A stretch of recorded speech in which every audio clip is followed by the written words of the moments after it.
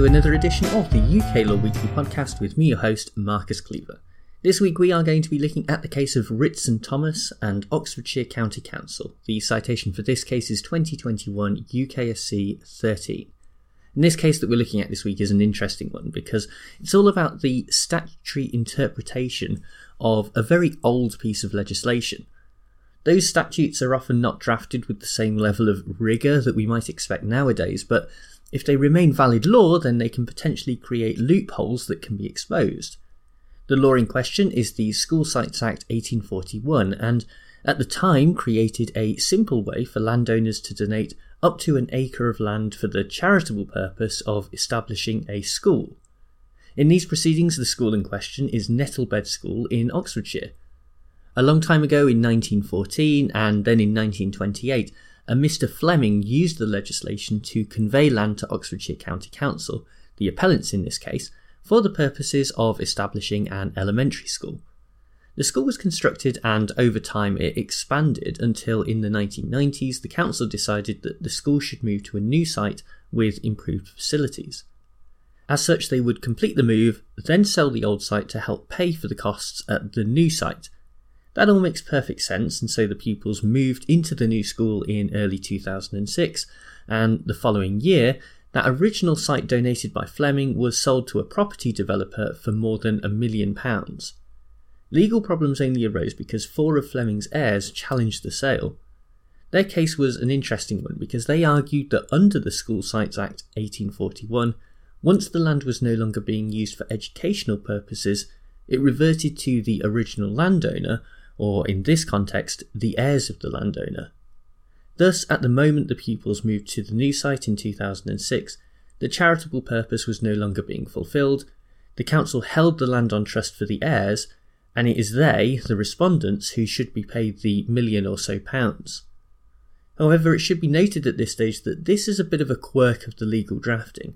If the original site had been sold before the pupils moved to the new site, this would have created a continuous chain, and there would have been no chance of the land reverting back to the heirs.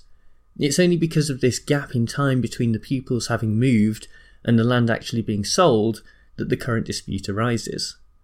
For their part, the council submitted that in a purely practical sense the pupils had to be moved and settled in the new site before the old site could be sold, and more importantly it was always the council's intention to apply the funds of the sale to the educational benefit of the Nettlebed students at the new site. The original claim by the heirs was rejected in the High Court, but that decision was reversed by the Court of Appeal, so Oxfordshire County Council appealed to the Supreme Court, which is where we pick things up. The interpretation of this old act is key here, but before we dive into that we need to fully understand the two sections of the School Sites Act 1841 that this appeal turns on. On the one hand, Section 2 tells us that while land can be donated to establish a school as part of a statutory charitable trust, if the land ceases to be used for that purpose, then it reverts back to the landowner or their heirs.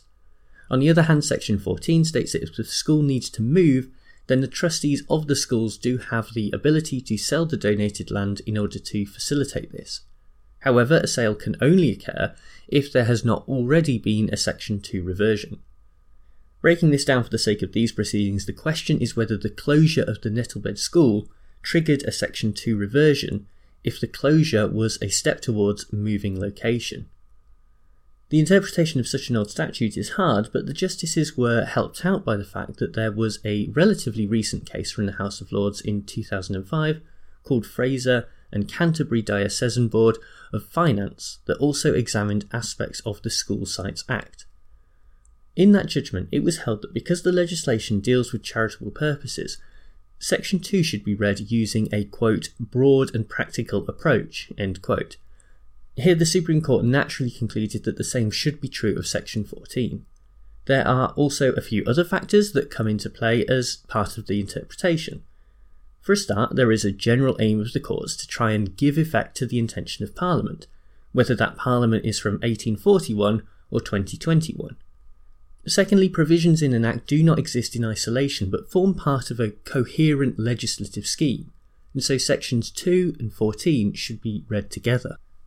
Finally, this statute was drafted before the establishment of the Office of the Parliamentary Counsel in 1869, when there was a much less rigorous style for drafting legislation. And so that also lends support to the idea that there should be a less strict approach when it comes to interpretation. Putting this all together, there clearly needs to be some sort of balance struck between the competing interests of the landowner's reversion in Section 2 and the ability of the school to legitimately move to a new site under Section 14. While there was a time when the courts focused much more on the reversion, that approach failed to give due respect to Section 14. Where they can do so, the court should lean towards the continuation of the charitable purpose, rather than trying to be a complete stickler and triggering the reversion at the earliest possible opportunity. If the courts did enforce Section 2 strictly, then it could well lead to a situation where a school is sold without a new site being in place, and that would not only be financially problematic, but would also put children's education at risk. All in all, it was decided that the Section 2 reversion was not automatically triggered when the pupils moved to the new site in Nettlebed. The charitable purpose was not ended because the intention was always to use the proceeds from the sale of the original site to pay off the cost of the new school. Therefore, the appeal was allowed. In my view, this case itself is an interesting comment on the English legal system as a whole. Whereas a civil system that is based on a code of laws, such as in France or the US, would have likely long since tidied up old laws like this one, the UK system still struggles by not only requiring the courts to provide an interpretation, but to also provide an interpretation that brings things up to date. That is an unenviable position, because we can see from these proceedings that this can often lead to a great degree of uncertainty in the law. When in the past there was a much greater focus on the Section 2 reversion, it was easier for there to be more certainty because there would be a single triggering event that is clearly defined.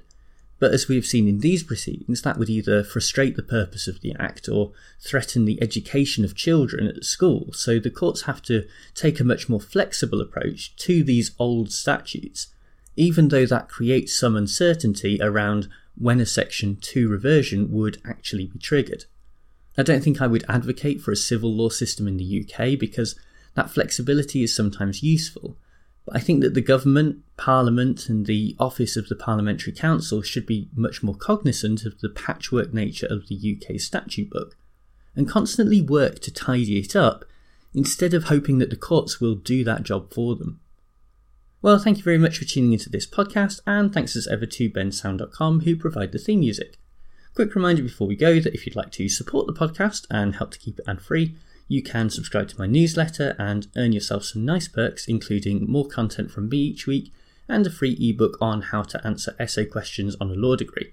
This week in the newsletter, we took a look at the idea of virtual justice and how the courts are going to look in a post-COVID environment. So if that sounds like something you're interested in, then check out the link in the description to the podcast episode.